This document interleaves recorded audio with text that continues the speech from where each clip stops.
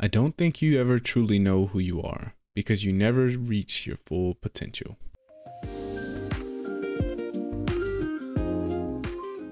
You see, when you're not pursuing your goal, you are literally committing spiritual suicide. When you have some goal out here that you're stretching for and reaching for that takes you out of your comfort zone, you'll find out some talents and abilities you have that you didn't know you have. I started speaking just to elementary school kids because I knew they didn't know what I was talking about. And they gave me all kind of standing ovation. We like you, yeah. Then I graduated up to junior high school and then to senior high school and then to various community groups and church groups and civic associations and then to colleges and to businesses. Now I'm traveling across the country and then traveling nationally and internationally. But I never would have discovered what I'm able to do right now if I wasn't willing to take a chance. And you've got to be willing to do that. You've got to believe in yourself. A lot of people love me to tell this story. When I got out of school, you know, my first major goal was to buy my mother a home, and my hero in broadcasting was Paul Hobby, and I wanted to become involved in broadcasting, and I loved the disc jockeys that were on the air, and I wanted to become a disc jockey. See, so I started working to develop my communication skills and expand my vocabulary. I started visualizing myself being a disc jockey. I saw myself on the air having a talk show and playing records and people listening to me. That was my vision. That was my dream. I held that in mind constantly, and I would practice all the time. Practice makes what? Absolutely not. Just dislodge that from your mind. Practice only makes improvement. Perfection doesn't exist. You need to take it out of the dictionary. It doesn't exist. Practice only makes improvement. You can always better your best. You have not done your best work yet. As long as you're here, you have a chance to transcend yourself. So don't believe in perfection. It doesn't exist. It only makes improvement. So I would practice every day. And finally, I went over to this radio station, asked a guy for a job named Mr. Butterwall, and I said, how you doing, sir? I'd like to get a job. I was working on Miami Beach at the Fontainebleau Hotel at the time. Jackie Gleason and the June Taylor Dancers were famous. And my favorite program on television, most people would not remember, John Beresford Tipton. Hi, my name is Michael Anthony. I have a check for $1 million. How many of you remember that program, all right? The Millionaire, that was my favorite program on television, you know. So this was my fantasy, you know, and every time we would drive from Miami Beach, I would fantasize, oh, that's the house. When I get my million, I'm going to buy my mother that home over there. So that was my fantasy. So I went up to Mr. Butterball, and he said, do you have any radio experience? I said, no, sir. You have any background in journalism? I said, no, sir. I said, but I can never get experience if you don't give me the opportunity. I've been practicing a lot, sir. He said, I'm sorry, we don't have any job for you. I said, thank you, sir. He didn't know my reasons for being there. My reason, I wanted to use radio as a means to earn the money to buy my mother a home. I went back to the radio station again. I said, how you doing, Mr. Butterball? My name is Les Brown. I know your name. Didn't I just see you here yesterday? I said, yes, sir. I said, y'all have any jobs here? Didn't I tell you yesterday we didn't have a job? Yes, sir, but I thought maybe somebody got fired or resigned. I didn't know, sir. I went the next day. How you doing, Mr. Butterball? He said, yes. And I just didn't take it personal. How you doing? So y'all have any jobs here? Didn't I just tell you yesterday and the day before we didn't have any work? I went the next day, showed up like nothing was wrong, like I saw him for the first time. How you doing, Mr. Butterball? Y'all have any? He said, boy, make yourself useful. Go get me some food. I said, yes, sir. See, many times when you want more, you've got to be willing to pay your dues. So I became their errand boy. I would get their lunch and their dinner and all kind of food for them. After a while, I would take the food to them in the control room, and I would not leave until they would ask me to, and I'd watch them working the controls, and I'd memorize their hand movements. And pretty soon, they would trust me with their cars to go pick up entertainers that came into town, entertainers like Sam Cooke, Dinah Ross and the Supremes, the Four Tops and the Temptations. I would drive them all over Miami Beach in the disc jockeys' cars. Finally, one day, I was at the radio station, and a guy by the name of Rock was drinking while he was on the air. It was a Saturday afternoon.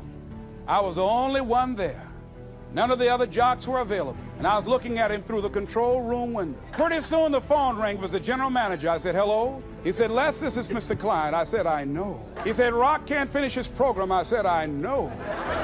He said, would you call one of the other DJs to come in? I said, yes, sir. I hung the phone up. I said, now he must think I'm crazy. I called my mom and my girlfriend, Cassandra. I said, y'all come out on the front porch and turn up the radio. I'm about to come on the air.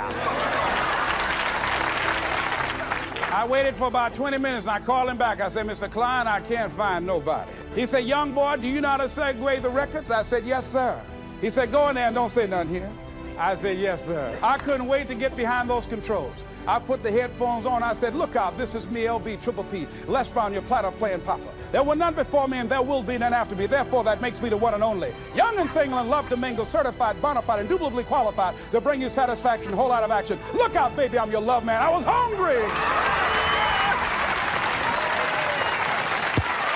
It makes you feel better when you are able to have charge of your destiny, doesn't it? Gives you a good feel. Gives you choices. You can do more things. Living a dream, changing your life is hard. It's hard when you lose all your money, when you've given it the best that you have, when you have some major setback. It's hard. When a doctor looked at me and said the 3 horrible words no one wants to hear, you have cancer. It was hard to mobilize my mind and spirit, to listen to tapes and music and read scripture and be around other people and seeking out other prostate cancer conquerors to believe that I could do this. It was hard. Never forget, my son said, Daddy, are you going to die? Why are you asking me that? You're not going out much. You're not the bubbly personality that I know you to be. You're not talking much. You're spending a lot of time in the room by yourself, Dad. Are you going to surrender? Are you giving up? Are you going to let that doctor's opinion become your reality? Will my daddy see me graduate? Yes, son, yes. I'm going to fight. No, I don't think it's my time yet. I'm going to see you graduate, but more than that, I've got some other things that I'm going to do with my life. And I thank you for asking me that. But I must tell you that I'm scared. And I've never been in this situation before. It's been easy for me to talk to people and encourage people when they've had challenges in their lives, but it's me. And I don't feel less than a man in admitting this to you. Yes, I'm scared. And I need some help. See, life is hard. And there are some moments in life when you're going to need some help. You're going to need somebody to speak to you. You're going to need somebody to say something to you. I have a friend of mine, Willie Jolly, who's a motivational speaker. He said, a setback is a setup for a comeback. I had to listen to Willie's tapes. I have another friend, Kevin Brace, who's a speaker. He said, Les, come on, man, you can do this. You can make this happen. You can hit a home run. It's a done deal. You are Les Brown. That cancer's got to get out of your body. I said, talk to me, Kevin, talk to me. That's what I need to hear. I needed to hear those words. I don't care who you are. Many people won't allow themselves to ask for help because of pride. Pride cometh before a fall. Because of ego. Ego means edging God out. No, ask for help. Not because you're weak, but because you want to remain strong. And ask for help and don't stop until you get it. I'm here because a lot of people helped me. I'm here because a lot of people believed in me at a time when I was struggling to believe in myself. The other thing is, let us say together, it's worth it. Yeah, see, I think, and write this down, you got to find 5 reasons that will make it worth it for you. 5 reasons. What will make it worth it for you? Mine was, I want to take care of my mother. Mine was, I want to do something with my life. What will make it worth it for you? Mine is, I want to leave a legacy. Mine is, I refuse to die an unlived life. What will make it worth it for you? Repeat after me, please. You got to be hungry. As you look at your goals and look at your dreams, write this down. You will fail your way to success. See, 85% of people allow their fear of failure to outweigh their desire to succeed. You're going to make some mistakes, and it's okay. Anything that's worth doing is worth doing badly.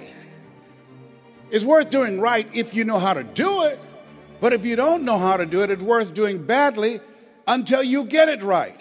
You have to be willing to experiment with life. I've done a variety of things, and I had absolutely no idea I have the ability to do those things. Here's what I can say about you, and I don't even know you.